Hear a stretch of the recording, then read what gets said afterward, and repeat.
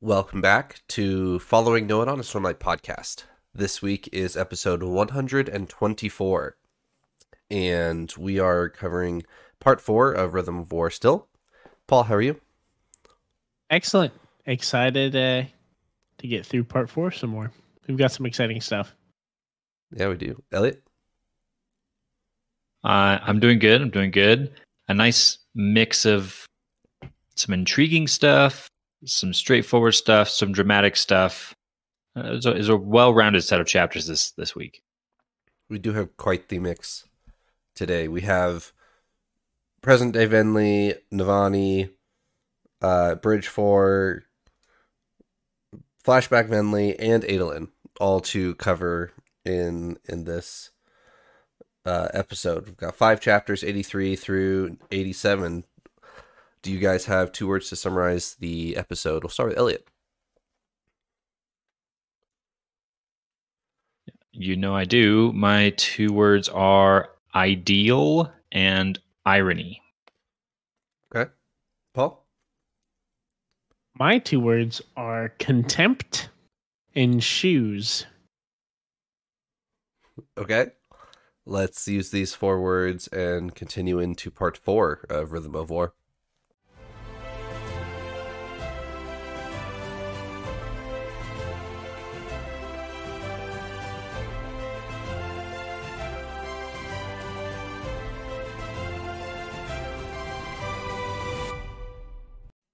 Shoes? Tell me about shoes. Can I tell you about contempt first? Okay. So both of these words are talking about some of the dads of our storyline. Okay. Contempt I'm actually using to talk about Liren as more of a discussion point. I feel like we're starting to see where Liren is like... We know there's been some weird stuff between Liren and Kaladin now, and we're almost seeing, I feel like Liren is kind of given up on Kaladin in a way. Almost like holds some resentment or contempt towards Kaladin and his choice to do what he's doing right now. And so that was why I chose that word, is kind of for that storyline that's going on, that problem, if you will. Shoes, talking about our other a different father-son duo of Adolin and Dalinar. And that is talking about, I'm sure there's some better word or adage for this, but I was thinking about how Adolin has really big shoes to fill with Dalinar being your dad, the bondsmith. And I mean, we know about his past now and how that's not pretty, but we've seen how honorable Dalinar has become and how he's just one of my favorite characters by far. But we get some really cool Adolin things, and I'm kind of getting the feeling that we may see Adolin start to kind of fill in more of the mature, honorable parts of Dalinar that we see, and kind of fill into those roles as well as being a great swordsman and a stylish young buck, kind of character. Yep, I can get behind that. Elliot? One of mine ties in directly to all of those points: Adolin, Dalinar, honor, and the word I picked was ideal. And I picked it because the trial scene seemed to, even from the get-go, hone in on arguing about the ideal state. And if humans make any flaw at all, is that justification to not bond with them? And so Adolin finds himself in this tough position where he's forced to try and defend the ideal versus flawed nature of humans.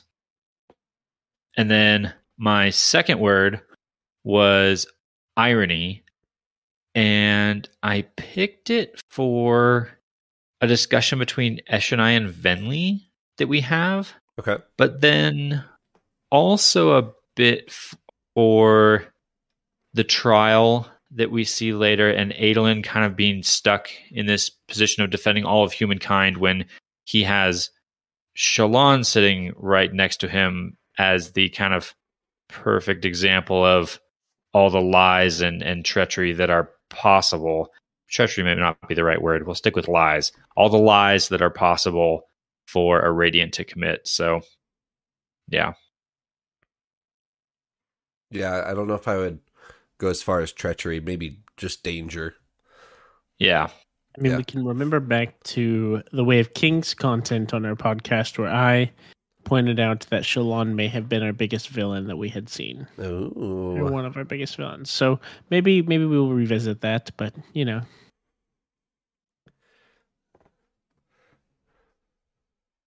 All right. Jump right into 83. Lirin is, well, I'll lead with another name. Rlain comes to Lirin and says, Kaladin is unconscious. He's in a coma. We can't wake him up. Nothing we can do can save him. He's not involuntarily sucking in Stormlight, or at least maybe his Stormlight is not healing him as it should, as it has been. So they go to Lirin and they say, we need to heal him in traditional means. He needs surgery.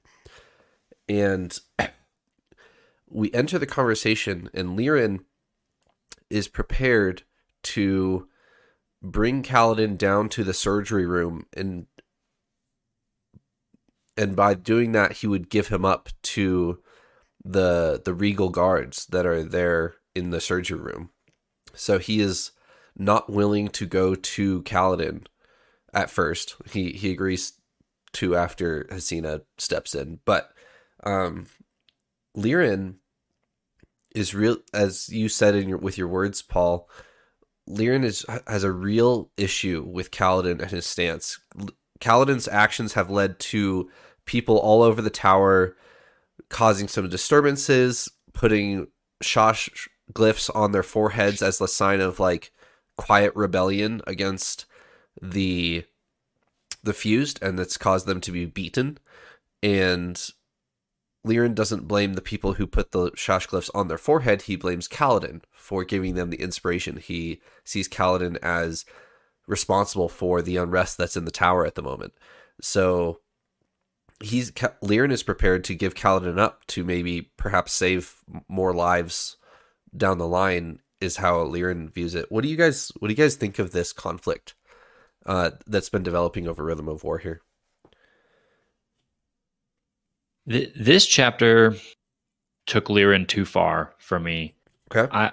I so far have been willing to at least understand Lirin's position of pacifism, kind of a fairly extreme version of pacifism.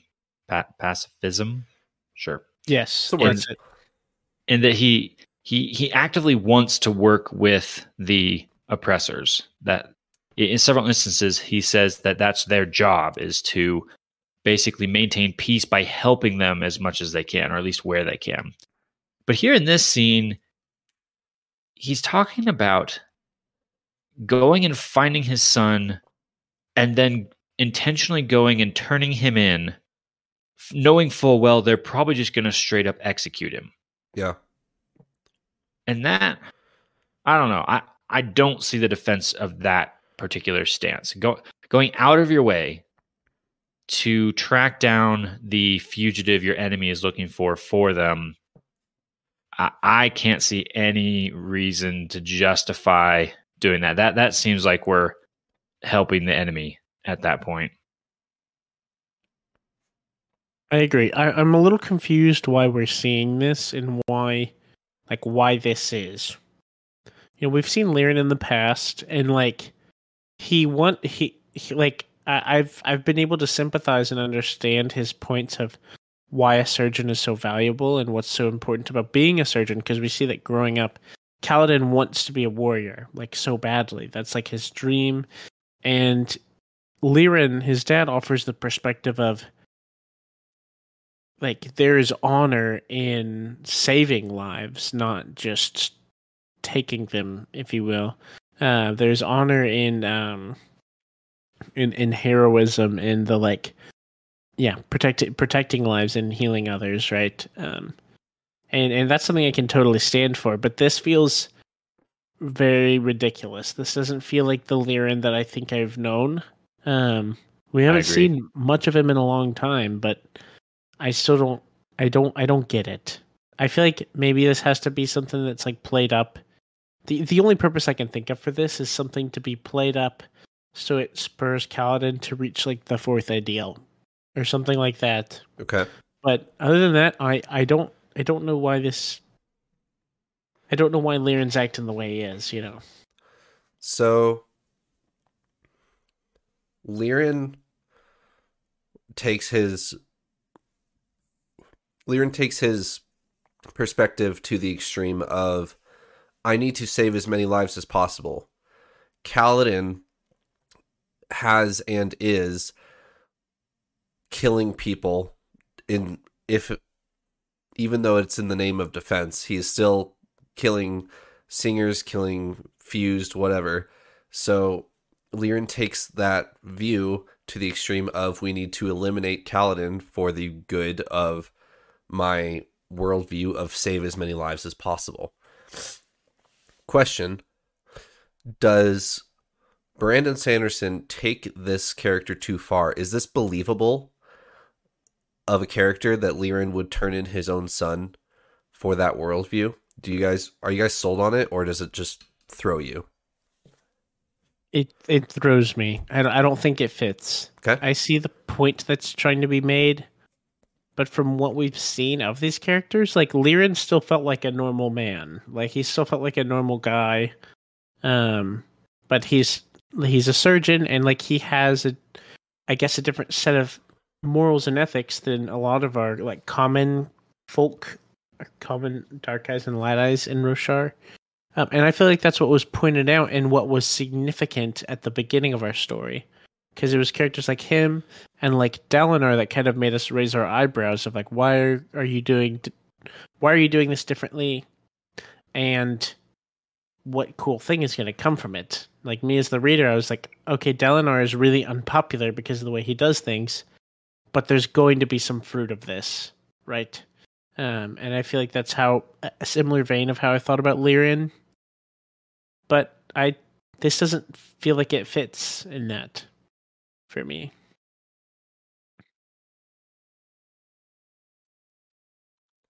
Yeah, I have some similar thoughts. It's definitely seems like a different Lirin than the one we met back in Kaladin's hometown of Hearthstone.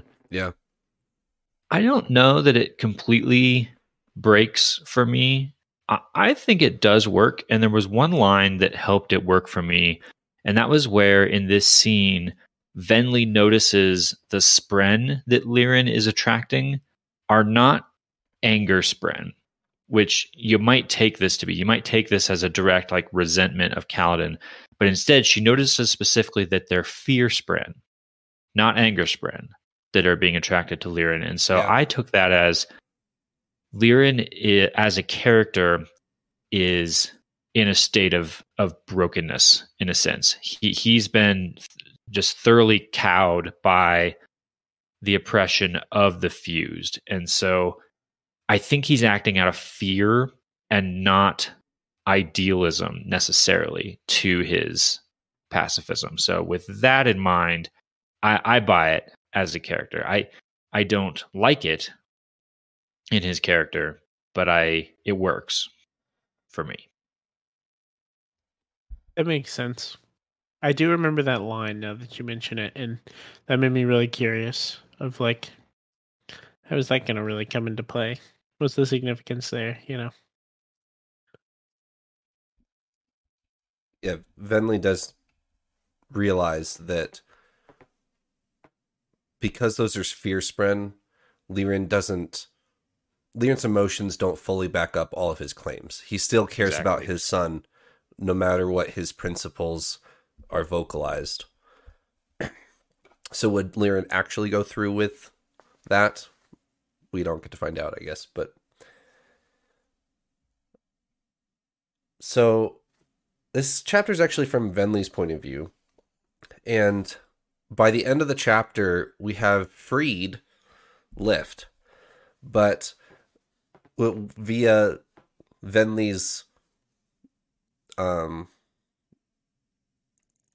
will shaper powers. Does she will shaper? Why can I never remember that? She via her will shaper powers, and she basically lies to everybody in this chapter on the different ways that she explains on how she's getting Lift out. So she tells Dabbid and Rlain that I'm going to get him out with a shard blade. And they're like, you have a shard blade? Okay, I guess.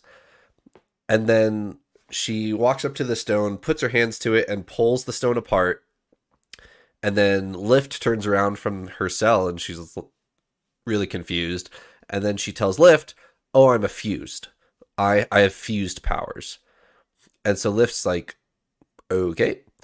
So she's still yet to tell anybody.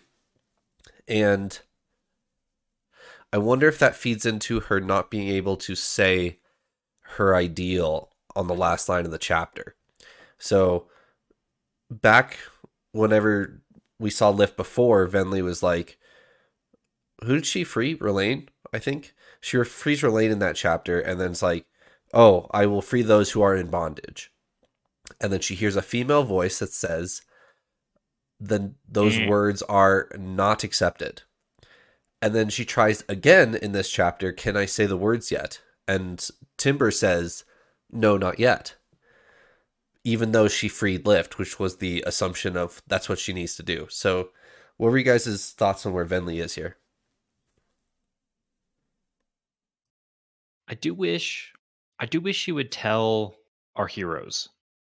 I kind of get why she's not. I think she's still clinging to her own plan, which is run away, take as many as I can, and kind of refound the listeners, the Parshendi, who are kind of their own breakaway nation. So I think she's just still trying to cling to that. It's not willing to give up. But man, it would really help our team here if she would tell them what she is. I did notice there was one lie that she made that if our characters are paying attention, they should be able to catch her on pretty quick. And I noticed it because it's one that kind of stumped us way back in Way of Kings, and it has to do with her shard blade. Yeah. And help me make sure I get all my facts straight here, but she's claiming that she found a shard blade, or she has acquired one, like a shard bearer. That's not true, right? She's wielding her Spren as a radiant blade. Now, the difference... I don't even know if she's ever summoned Timber as a blade yet, but keep going. Does she not in this scene? Does she show them a blade? I don't remember. I don't they think talk so. about it. They do. I mean, I know a lot of this chapter was tied up with like her selling the lie that she's using a shard blade because that's believable for everyone else. She can't be like, I'm using my radiant powers, you know. Right. I do agree that I remember that she claims, I've got a shard blade, I'll just go cut her out. But I'm not sure if she shows them a blade. Does she show Timber as a blade? I don't think so. I don't remember I'm trying to flip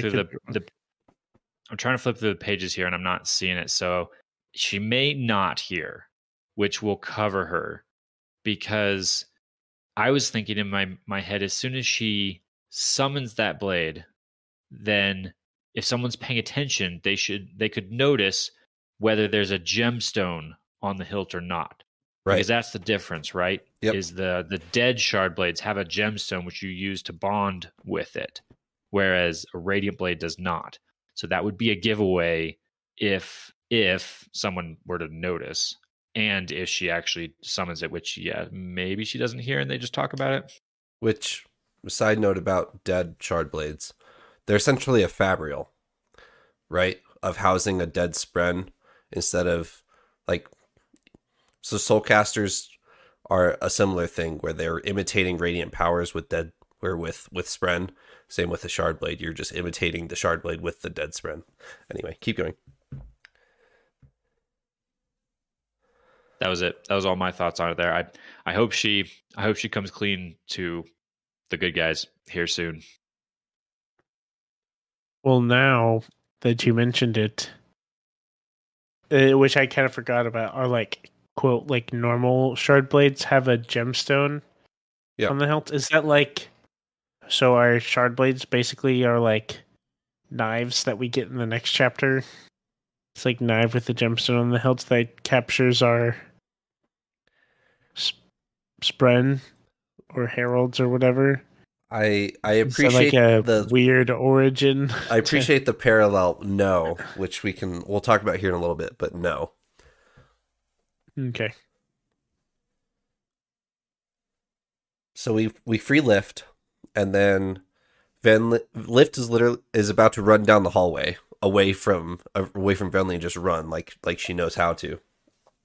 And Venli says, "No, hold on, wait. We need you to save Kaladin," which is what, if you want to get an edge dancer to do something, all you have to do is say, "Hey, we need a life to save," and then they're like, "I can't say no, literally cannot." So, and then we end the chapter with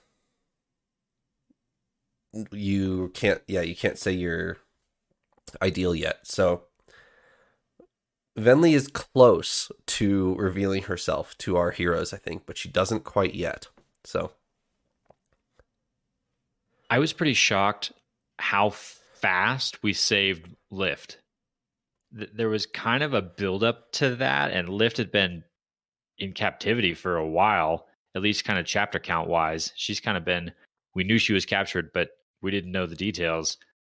I assumed that was going to be a fairly big plot point in the last quarter of this book here. I thought they'd spend like multiple chapters trying to bank heist style break into the the prison and bust her out, and instead they free her in like 2 pages. Yeah, it's, hey, I know an edge dancer. Oh, over here, okay, cut a hole in the wall or reach a hole in the wall with your hands, pull Lift out, good to go. Okay, that was abrupt.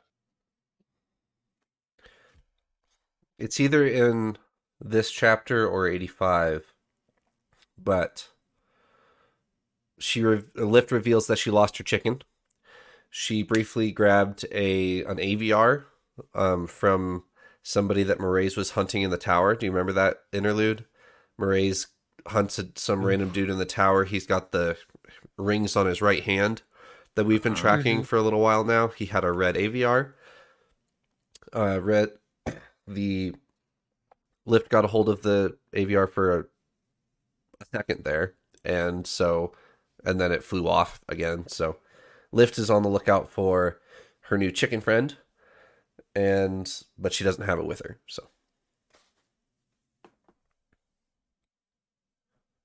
the only other thing I noted in this chapter was, because it was from Venli's perspective, we got a little bit of kind of reflection from her towards the beginning of the chapter, where she's kind of thinking about her role in all of this and her purpose, and she thinks about Odium specifically, and she points out an interesting flaw in kind of Odium's logic, I guess, or purpose or manifest. Odium claims to be passion. He claims to be all of the passions, raw emotion. That's what Odium says he is. But Venli notices that there's a key emotion missing, like intentionally missing from all these interactions with Odium, and that is love. She remembers this love that she had for her mother, her sister, she had a once mate. I forget what his name was. Oh, but shoot. Anyway, yeah, that one's going to bug me. I should know that. It'll come to me later. But she specifically realizes that those emotions are gone, or they kind of were drained out of her in this process of working with the Voidspren that she was working with, and then kind of all this exposure directly to Odium. There was none of that, and so if Odium truly was all of the passion and emotion he claims to be, why is love removed from the equation? It seemed like a it seemed like a good reminder for me that Odium is evil. You could potentially try and go down a thought path of trying to justify, oh, well, Odium is just raw emotion. Like, well, yes, but also no. Right. And we're seeing that with the flashback chapters that we've been getting the last couple episodes and this one, that the more she embraces Ulim and tries to find these Stormspren, the less common ground she finds with Eshonai, the less care she has for her mother. The origin of trying to start all of that for her was save her mother. When is the last time she went and spent any time with her mother, or thought about it at all? Yep. All right, 84. Navani has been foiled by Raboniel, but they quickly found Warlight right after that, which piques Navani's interest enough to keep going. She even asks herself in this chapter, like, why am I not going to carry water? I should be not working with Raboniel at all. She's obviously tricked me multiple times with listening in on the sibling, etc., etc., to the point where Navani you could argue that Navani is actively helping Raboniel in some aspects, but Navani cannot help herself because there is the enticement of the unknown, is what she says. There is science right in front of her to find, and she cannot help herself. She has to pursue it. And so she still claims that she's not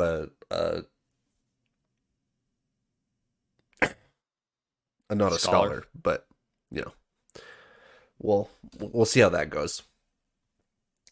She's looking for anti-light, or should I say more accurately, what she's actually looking for is anti-investiture.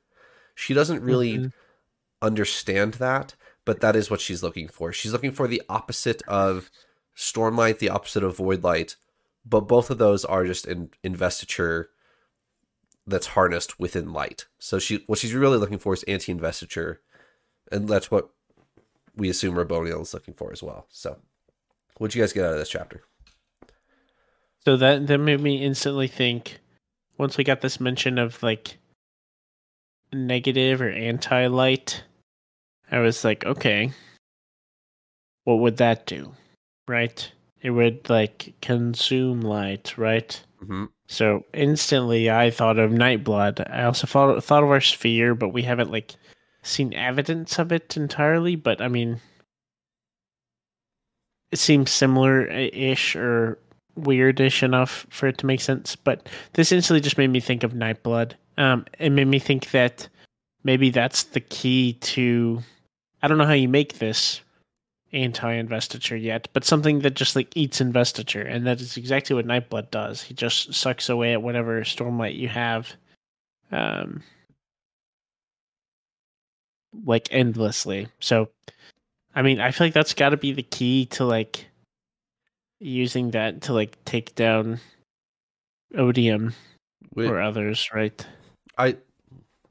Nightblood's not even in this chapter at all, or hasn't even been in part 4. But correct. I do want to pause here because we've brought Nightblood up a couple times in relation to anti-investiture. Are you guys confident enough to place him in that category, or is there still question mark? Like, obviously there's a couple question marks there of if you're completely sure, but are you confident enough to place him there, or is he just another type of investiture that we haven't seen yet? We haven't seen any other mention of Dawn Shards, which I didn't think was Nightblood. I did not think Nightblood was a Dawn Shard anymore, but I'm wondering what we have a couple unknown items, And at some point, I feel like they need to become known items or understood items.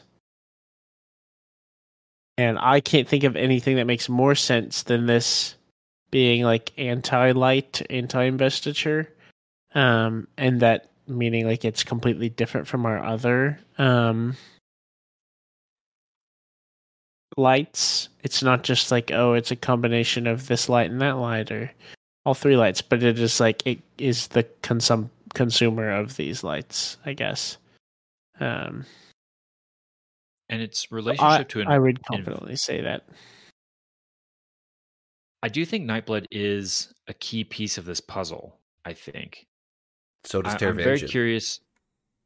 Yes, which makes me even more, want to know, of course.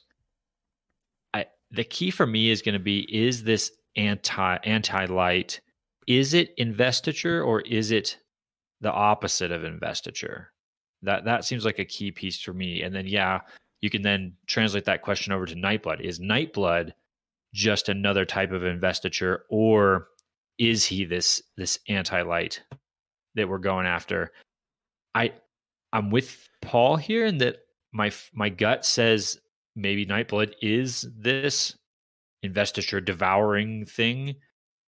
But in the back of my head, I remember that very cryptic epigraph that we got a while back that seemed to almost hint at that Nightblood might be a shard. Okay. I do remember that, yeah. Do you remember that? It was really vague. I do remember that, and it was saying that it wasn't like one but two. Yes. And I got really excited, and I was like, "Holy smokes! Nightblood is 2 shards of Adonalsium or something." And then Trevor was like, "Nope, here's why it's not." And I was like, "Well, that's no fun." Fully dissuade you. I did. That's true, but it did present me with an option that is not actually the case. And I know we spun a bunch of crazy, wild, improbable theories, all based on 4 words in an epigraph that was an excerpt of a letter that we don't even have the full story to. So a lot of assumptions feeding there, but that even the fact that we're having that discussion though about what could be powering Nightblood makes me still think there could be other options out there. That there's other explanations that Nightblood is something different still than just the anti-investiture that Navani is after. So I'm not sure yet. Okay. Fair.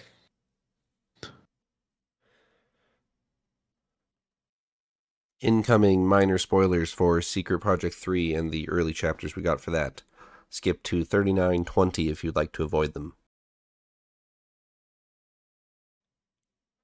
There is one thing that popped into my mind as we were having all this talk about inverse light, and Trevor, you may have to stop me here. So I'll talk slowly. But what it reminded me of was the excerpt from the Secret Project that we read before this book. Brandon had announced that he was apparently bored during COVID and wrote a billion books on the side and is going to be releasing them. But we read an excerpt of one of those.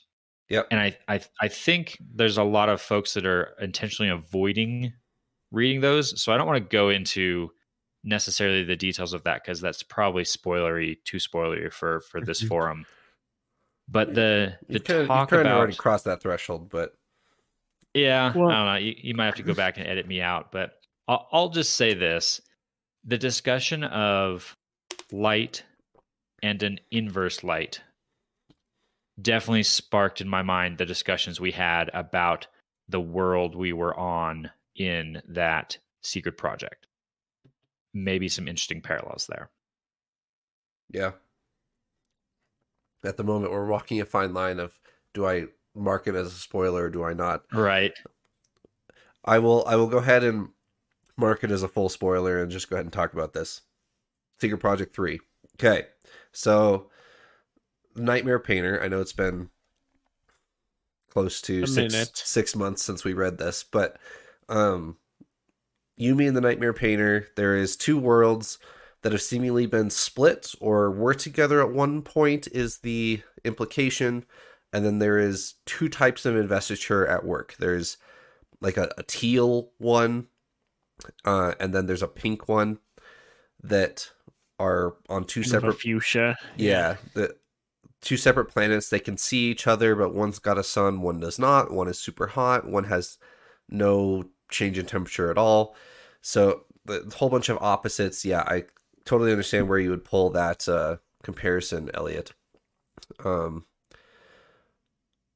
I'm curious to know if that is it. In that excerpt, it says Virtuosity splintered herself. It names another what we assume to be a shard, where it's not confirmed. It's also not published, so that obviously could change. But it says Virtuosity split herself, and so it's. I assume that it's two different types of investiture, as opposed to investiture A and negative investiture A. But I could be wrong. And that was kind of I'm trying to remember back to that. Take two was that, yeah, we had different types of investiture going on there, but then we had some theories we spun about, is there a sun on one side and a black hole on the other side? Do we have this sort of mirrored thing going on? And if that's true, and you want to lean fully in on the inverse worlds, I was wondering if maybe we had some of this anti-investiture at work in that story we were reading. But yeah, we have so little there to go off of, right? So it's all just kind of crazy conjecture.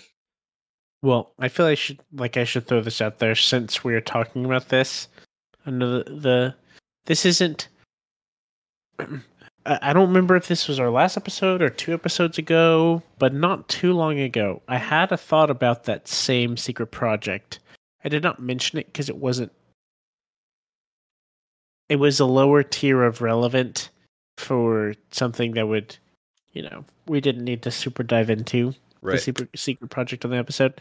But I'm wondering if it was maybe the Dog and the Dragon chapter. I just remember, or maybe it was an epigraph where Hoid is referencing like a hotel or something, isn't it? Or some kind of like inn. There is an inn that you cannot find on your own. Yes. On at the door, there's a wheel.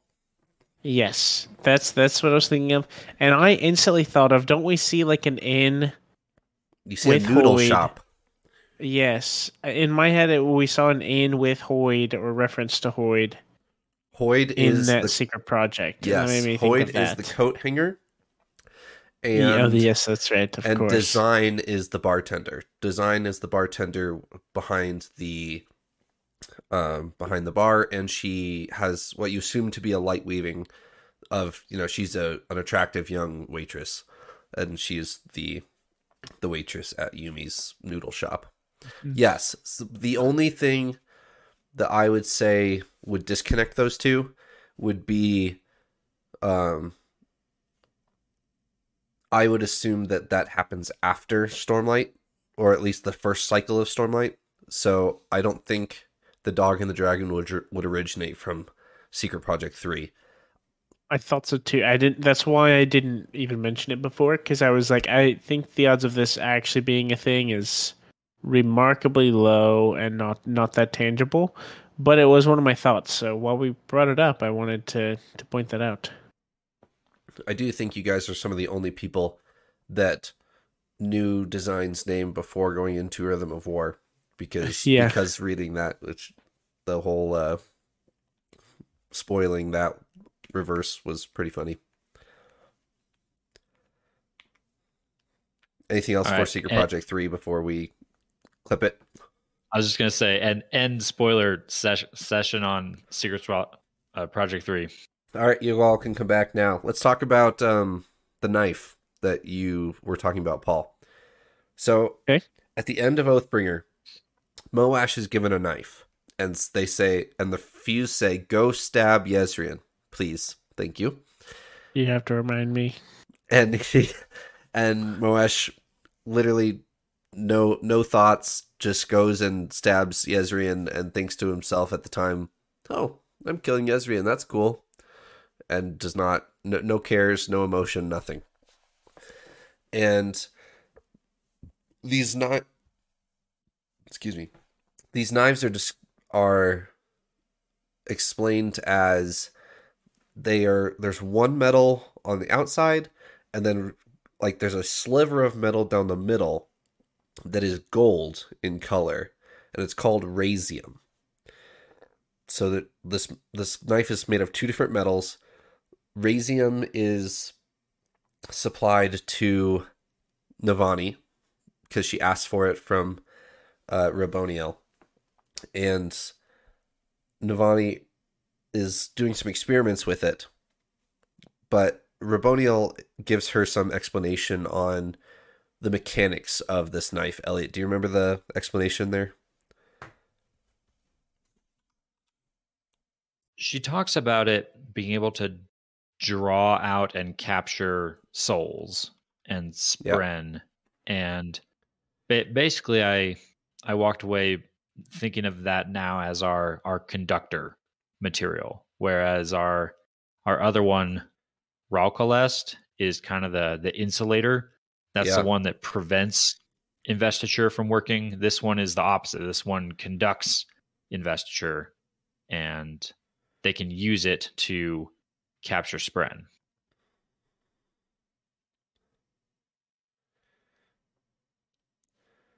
What is the name of the metal spark for you?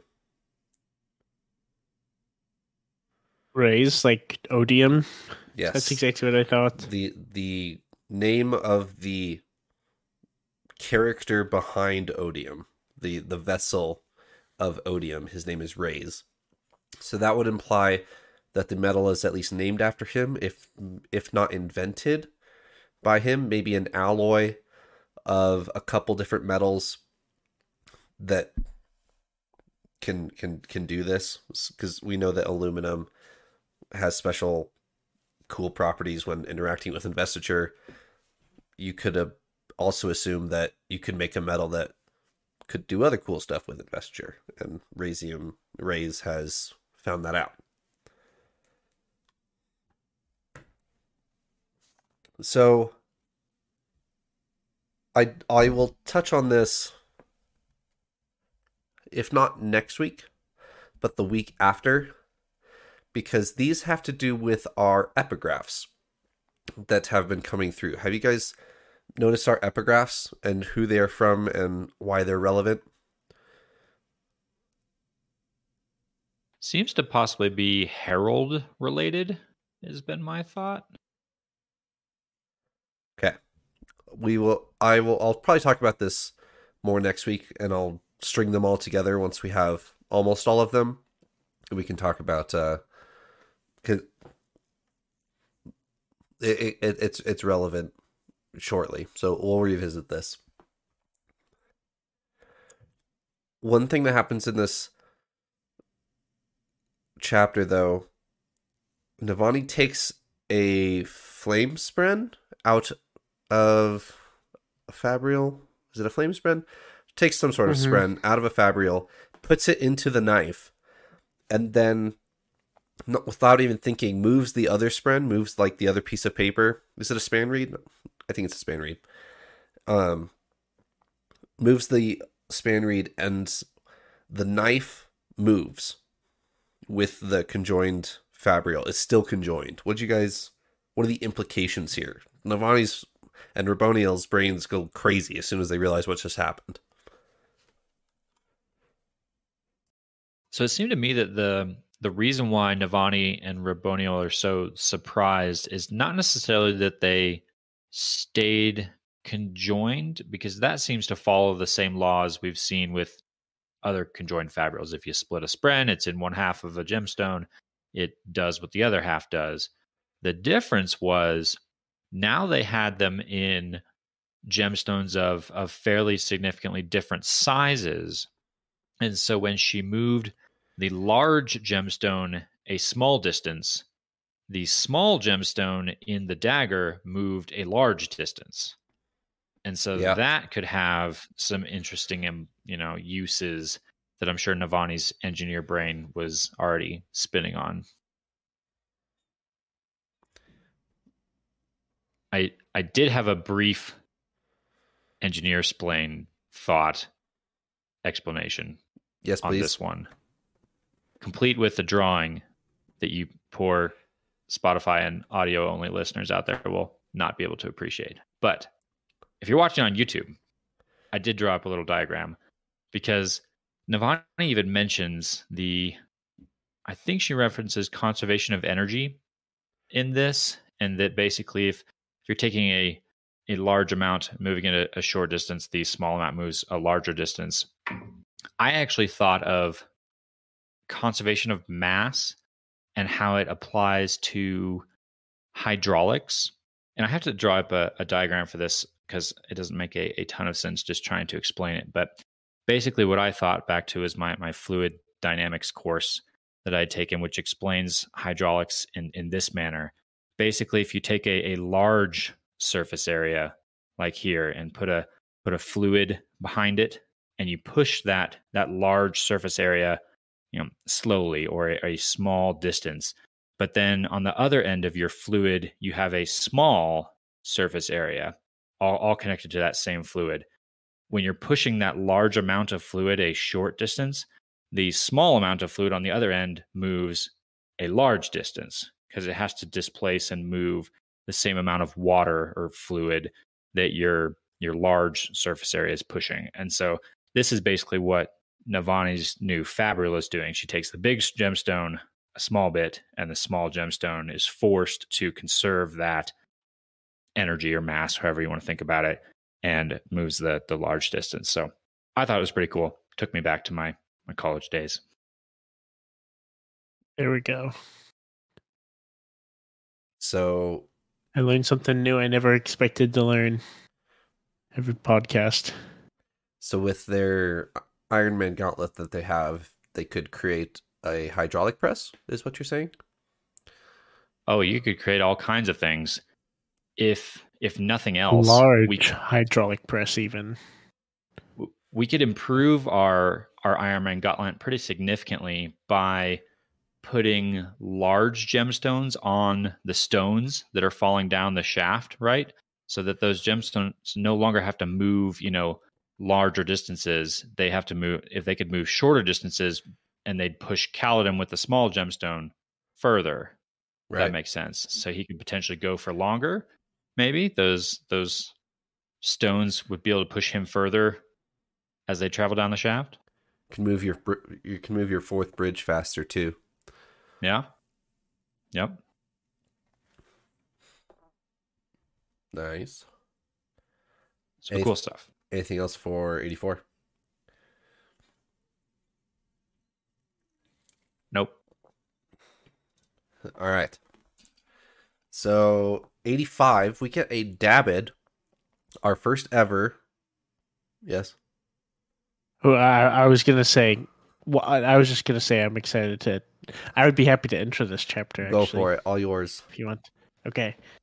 We get a chapter 85. We get our first, I guess, almost Dabid flashback. It's like the history of Dabid, a lesson on Dabid chapter. And I was wondering if we would get this or when or a lot of things, because I feel like I've been asked repeatedly now, what about Dabid for this or Dabid for that? And I'm like, we know who is Dabid. I know who he is, but by name, I know he's part of Bridge 4, but he's been the least of the Bridge 4 members, if you will. We don't know much about him. He does not have much dialogue, Right. So he's been a more minor character. But this, we get kind of a brief summary of his backstory, which I felt was brief, but gave really good insight into who he is and his motivations for why we see him now.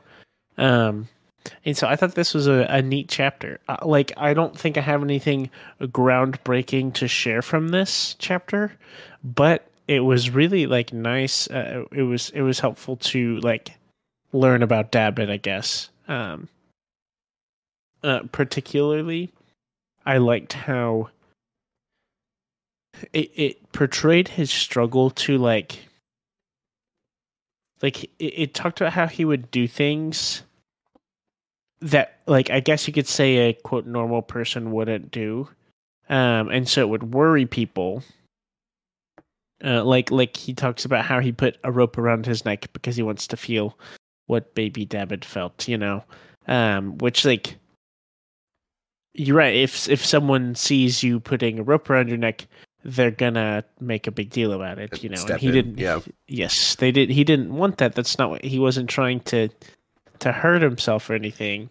But he thinks differently. He's kind of running at a different, like, a wavelength, I guess. And so it was neat to kind of get that perspective, I'd say. It had not even occurred to me that David's silence might be anything other than, battle shock that had happened to him. And so to have this drop on us, it's not like the hugest reveal ever, but for some reason it hit me pretty hard. I was like, wow, I was not prepared for that. So this was a really cool chapter for me, and it felt really important or impactful to kind of go back and get inside David's head a little bit and watch his journey of struggle and being misunderstood and wanting to help, but just kind of, doing everything wrong. But then here in this chapter, to be the moment where David is instrumental in bringing Lift to Kaladin and Teft and directly result in the healing, probably the saving of both of their lives. That was a big moment. That was so cool for David to be the one that saves them both. Really, really cool. Yeah. I agree. It kind of bothered me on first read that the plot required David to step up, so he did. But this chapter also backs that up of, no, it was David's decision, actually. All along, David could talk and communicate, but he just chose not to. And so the whole convenient plot, the mute guy begins to speak when he's the only one left, like that kind of bothered me. But to know that this is a willing, you could even say sacrifice from David, that he's sacrificing something by revealing that he can talk, makes it better to me, I think.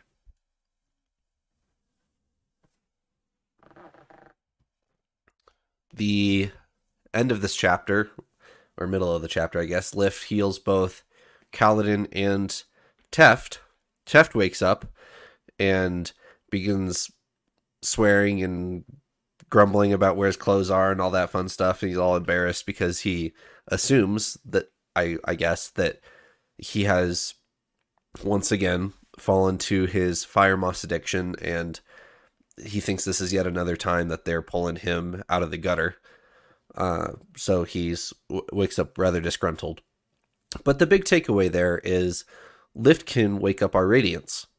That's really big news. If for only a short amount of time, we'll see. But Lift has the ability to wake up everybody, assuming that rule carries over. Oh yeah, and that's huge, right? Because our only other way of getting our Radiance back was going to be shutting down the tower or stopping whatever Raboniel did to start up that Fabrial that's shutting them all down. And that's a pretty tall order at this point. So if Lift can just heal them, that's real big. Yeah. She can slide in there, wake everybody up, and cause some commotion.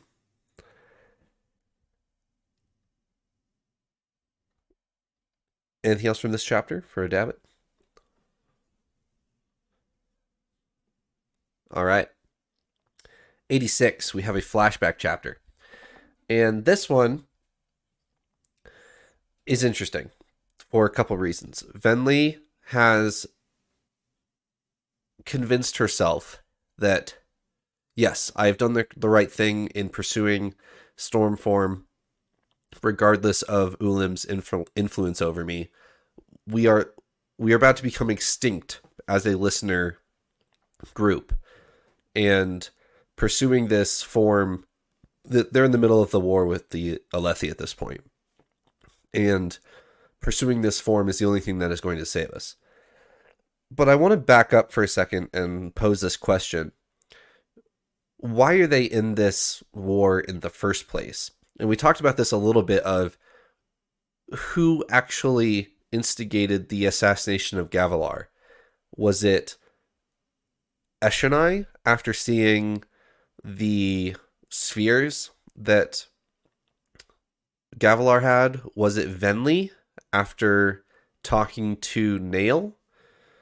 Or was there another influencing party here? What actually got them in this situation of literally all of the listeners are dying to the Alethi?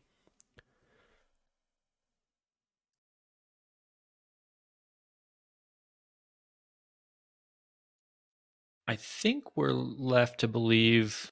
I've been trying to figure this out exactly what happened, and I think we're still missing a little bit of like what Venli did that night. Right. But I think I'm still of the belief that it was Eshonai who actually did it.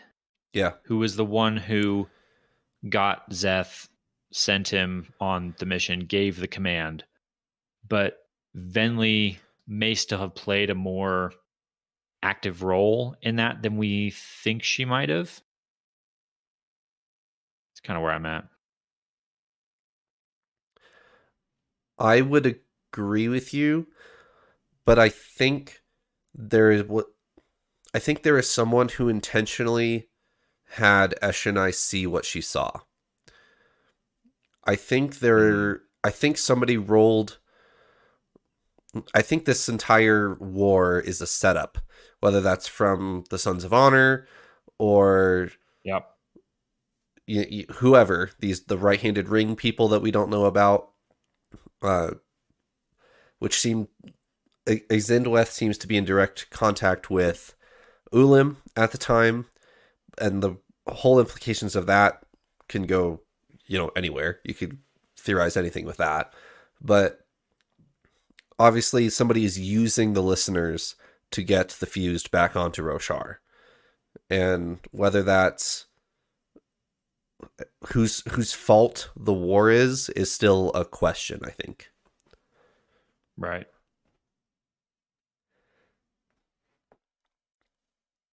So at this point, Venli is saying, yes, I'm doing the right thing. We need to get Stormforms to save my people, and uses the war to justify the actions. But somebody is pushing her to find this because, and that's why they instigated the war, to put the listeners in a position like this. So she also in this chapter has lost all sympathy for Eshonai and the lack of love that we were talking about earlier.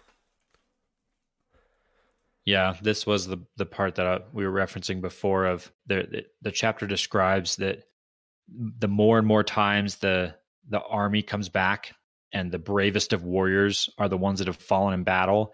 And Venli's thinking to herself, "Oh, okay, that's good. The ones that would, have enough courage to stand up to me are dying off. So, okay, we're making progress here." It was like, that was kind of a big moment for me. It was like, okay, wow, that's pretty far across the line. Yep. And then this is where it gets into one of my 2 words for the chapters of irony. First off, the whole just situation itself of the Parshendi are the people who, like, their entire existence has been built around the prevention of the fused returning. Right. They broke away from the fused and have spent hundreds of years, at least, maybe thousands, trying to preserve this culture of don't let that happen again. And then here's Venli undoing every little bit of that and making the Parshendi the conduit for the arrival of the fuse. They are doing everything necessary to bring about the return of the fused. And so the irony of that was pretty stark. And then it also played into the discussion that Eshonai and Venli get in together, where I find it interesting that Eshonai asks Venli, hey, can you discover for me like a diplomacy form? I want to talk to them, but war form is not the right, mindset for me to be in to do this. Can you get me one that's, good at talking to people? And Venli's like, yeah, I'll work on it. But I found that ironic because later on, that's exactly what Venli will become. Right. When she enters into, I think they call it envoy form. Envoy form, yep. When she's in Oathbringer. Going around to all the... Yeah, exactly. When she's going around and kind of telling the story of the arrival of the fused and the Parshenni to everyone, that's exactly what Eshonai asked for. And in the end, Eshonai got storm form and died, and Venli got envoy form and lived. Do you think that has anything to do with the fact that their character was switched, our POV character was switched? Because didn't Brandon Sanderson say he was going to have this be an Eshonai point of view book? Yes, he was going to have the flashbacks be entirely Venli or entirely Eshonai, and he ended up just throwing them both in there for a reason that I will not reveal yet. Okay. But he did give a full reason, but he also said it was a spoiler of the end of Rhythm of War reason. So, anything else for 86? All right, 87. Great chapter. Adolin is on trial for the death of the honors. Well, all of the Spren in the Recreants, but specifically the Honor Spren, because the Honor Spren care a lot more about themselves than they do, the Cryptics or whatever. But Adolin is on trial, and day one of the trial is accusation day. All of the Honor Spren get to pull 3 witnesses in front of Adolin, and they get to make their accusations against Adolin. What do we start with? I'll just start by saying I loved the tension leading into this chapter. I was very caught up with and I was very engaged with what is going to happen here. What is going to go down? Is Adolin going to be able to make a stand here? Is he just going to get crushed? I'm also kind of on pins and needles of, is it actually Kalek that's up there at the top? Because where we left Shallan at, she was very strongly contemplating stabbing him with the dagger she has and replacing him with a light weaving and kind of turning, intentionally rigging the trial in Adolin's favor. So I'm sitting there like, trying to analyze everything he's saying. Like, is that something Kalek would say, or is that something Shallan would say?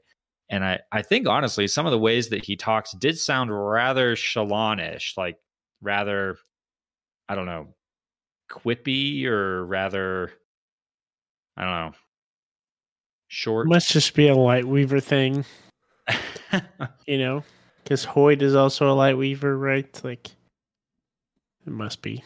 We also know our heralds are just insane, right? So I couldn't quite tell, but there was a lot of tension in this chapter in a good way. There was. I did want to briefly, before we keep talking about this chapter, shout out to Ranksk for something rather strange, actually. Ranksk is a longtime listener of our podcast and has a YouTube channel where he does word puzzles like Wordle. Yes. Apparently, Kalek shares this hobby as well, or maybe he does. I wanted to read this little section of the chapter because I thought it was hilarious. They're like in the middle of the trial, and here's what this is Adolin's perspective. They waited for Kalek to call the next witness. The High Judge instead spent a good 20 minutes writing in his notebook. Adolin just hoped the notes he was taking related to the testimony. He half expected that the herald was solving word puzzles, like the one Yasna enjoyed. So apparently Yasna and maybe Kalek like Wordle. So pretty cool and funny. Maybe. Yep.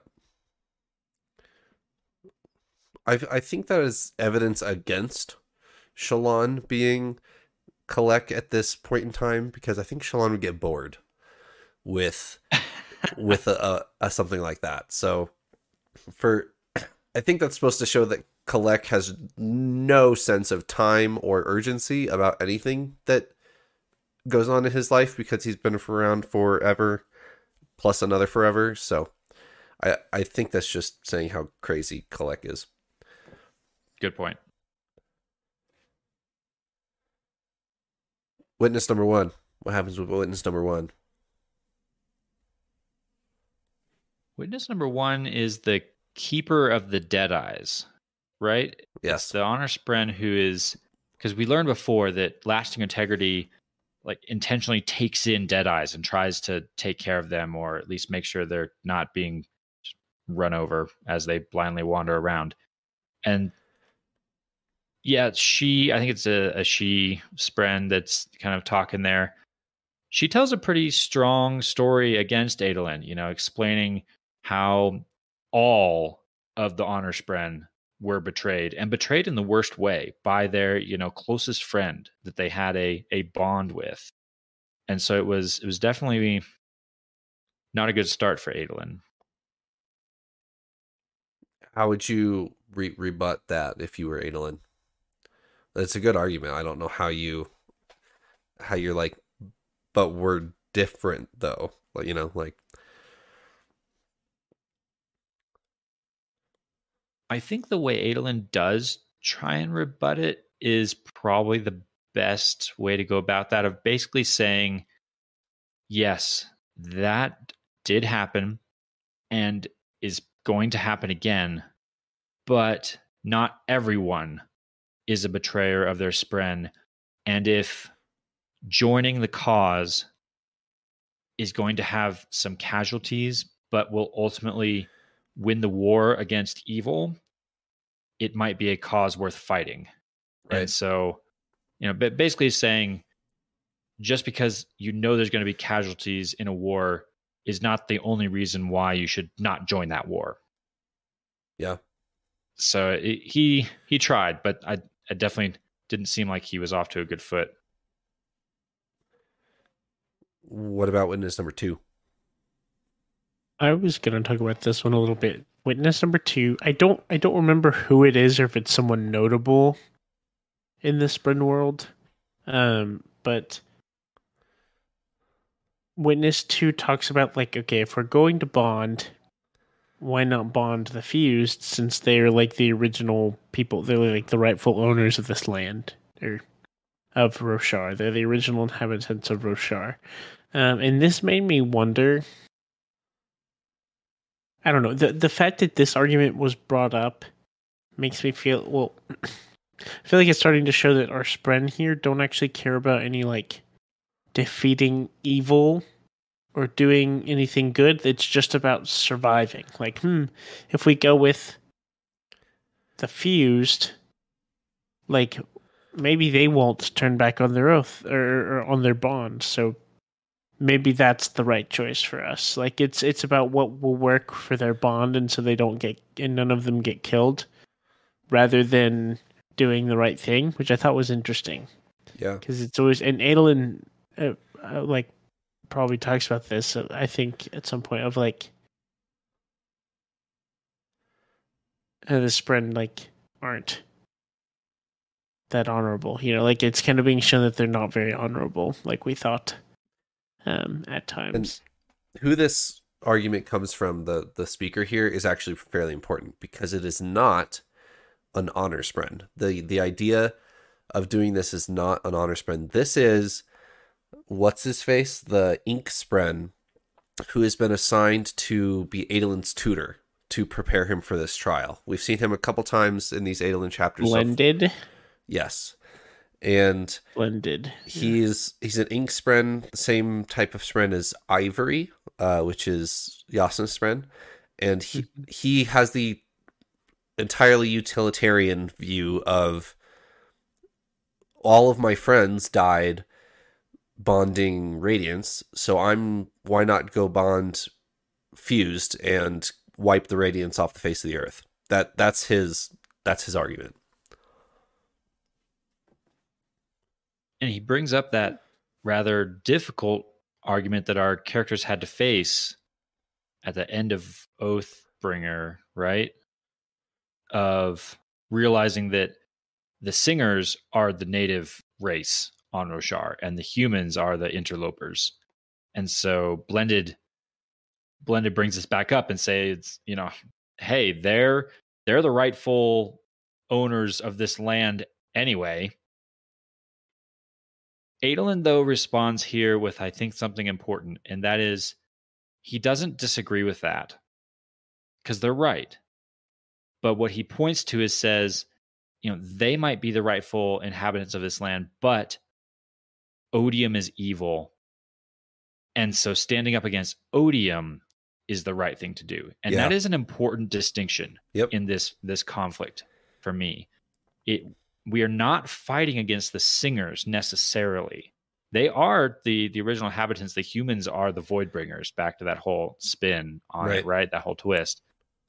But Odium is pretty unquestionably evil and should be fought against.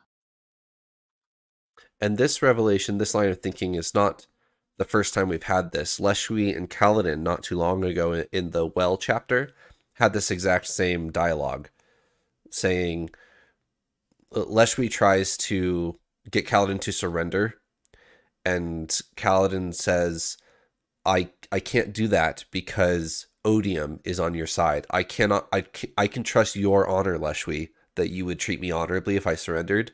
I cannot trust your betters because I bear the brands of Odium's men on my forehead, referring to Amaram, and I cannot trust anything that Odium is behind. But even though he could trust Leshwi.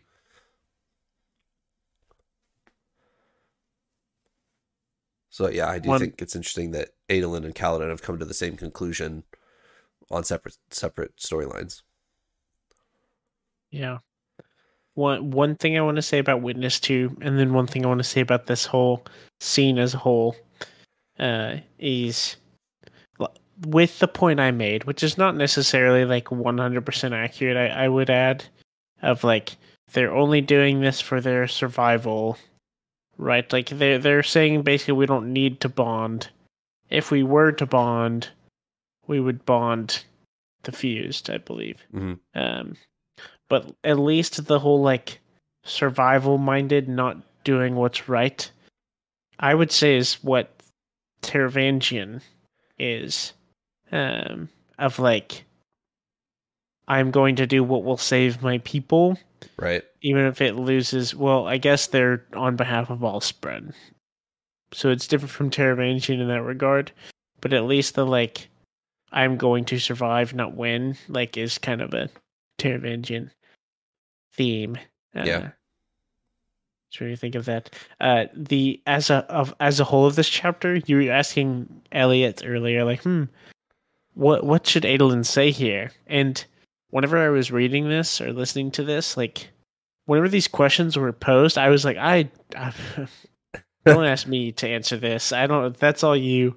And this is why I kind of chose my word of shoes, or Adolin kind of starting to fill the shoes of his father, kind of stained in his image. Is I think he does such a good job, and that's well written, and that's scenes like this are where a show or a book or a movie or whatever goes from a good story to like really well written, because stuff like this is like, especially if it stumps the reader, it stumped me. It may not have stumped all of y'all, but the responses that Adolin gives are very thoughtful and very good, and I could just imagine like the pressure I feel like that you would have as the writer of that dialogue is pretty tense.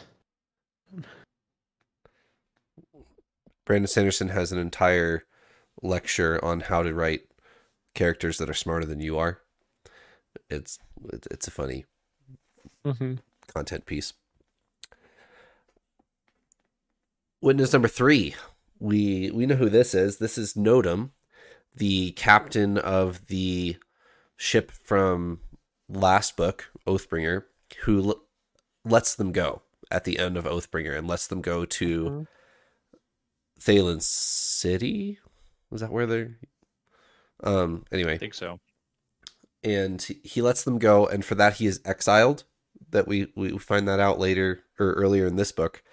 He's exiled from Lasting Integrity. He shows back up in this chapter in uniform, which means he has been reinstated, and he has a pre-written script that he pulls out from his pockets that he's supposed to be reading from. And he starts reading it, and it's like, I have been asked to bear witness against these terrible humans that like were insubordinate on my ship or whatever. And then he stops, meets Adolin's gaze with his eyes, puts the paper down, and says, "Honor is not dead so long as he lives in the hearts of men."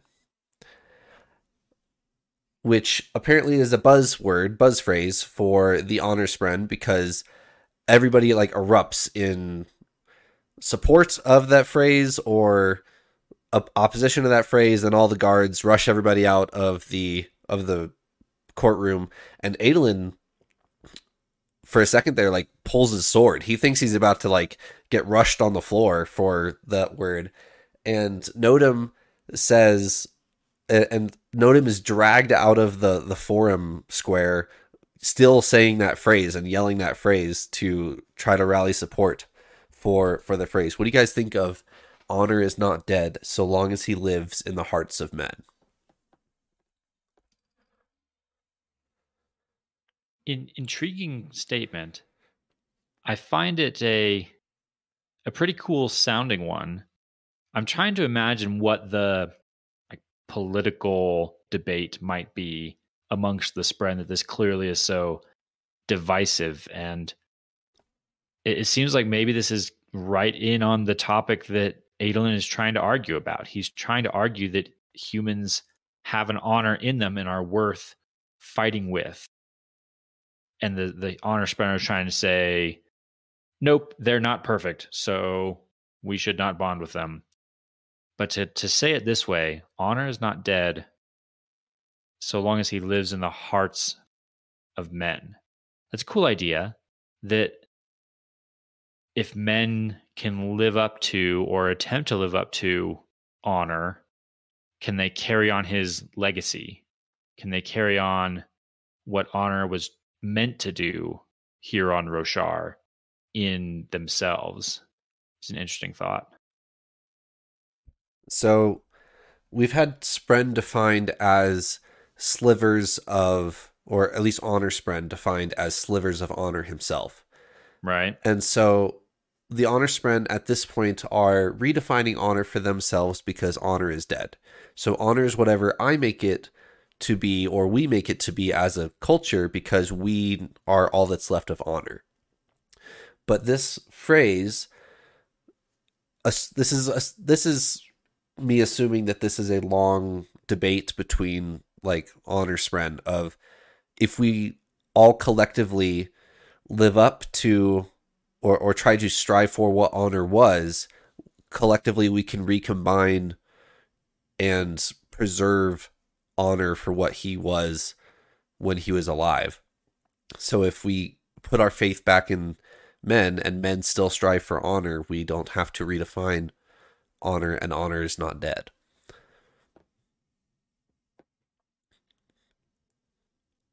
It's a cool thought that could, be pretty important.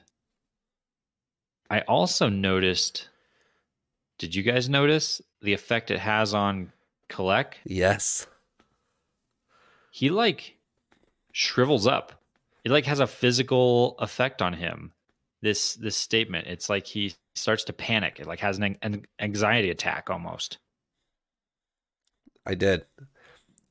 I wonder if that's a trigger for him because he has long ago surrendered to not fighting anymore.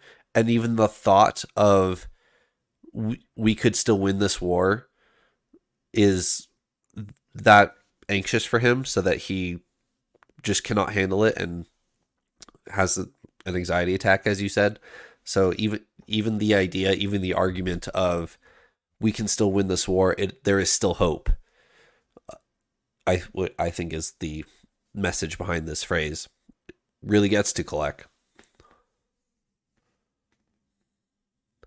Yeah, that makes a lot of sense, because we saw before he straight up told somebody, Adolin, Shallan, one of them.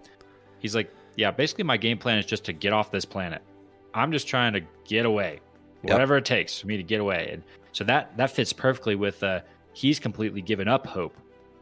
And so for there to be a possibility of hope coming back, yeah, he'd have to admit that his game plan is completely wrong. Right.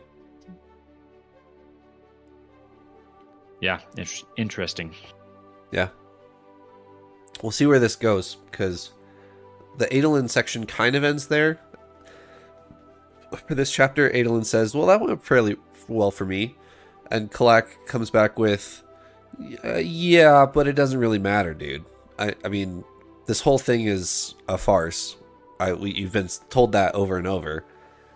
And even if I judge in your favor, you still might lose a lot of spren to Odium, is the truth that he throws at Adolin. And then we end the chapter with a very strange out-of-context scene from Shallan Vale Radiant. And she's climbing a tree. She's trying to reach the zero gravity zone of the lasting integrity, or at least that's what she's claiming. Falls out of the tree, quote-unquote. All of this is just to get access to Stormlight, because she knows that the Honor Spren will try to save her with Stormlight. And she swipes a full, perfect Stormlight sphere out of the vault. And the Honor Spren say... She hides it by... so they think that she's absorbed all of it. But they tell her that was years worth of Stormlight. That because the sphere is perfect and never leaks out, they can keep charging it and keep charging it full of investiture. And she steals it. So she just stole, with one sphere, a lot of Stormlight, so that she can use that now. Because that's been our choke point for Radiance in Shadesmar, as there's no Stormlight. But having a sphere that never leaks, completely full of years worth of Stormlight, Shallan just successfully stole. Enough to sustain a light weaving of a herald, perhaps? Perhaps. Which, yeah, would probably debunk your theory of is she already Kalak, because she probably wouldn't have the Stormlight to support that. That probably would, huh? Like, she didn't have any Stormlight before this, right? So how would she have done that? Good point. Unless she gets a magic telegram Stormlight sphere from Mraize through the magic box. Maybe. Anything else for this episode, gentlemen? I think that was enough. A lot to chew on. There's a lot of different things happening at the moment. It's tough to cover. Sure. Thank you for joining me, Paul and Elliot. We reconvene next week. See ya. Bye.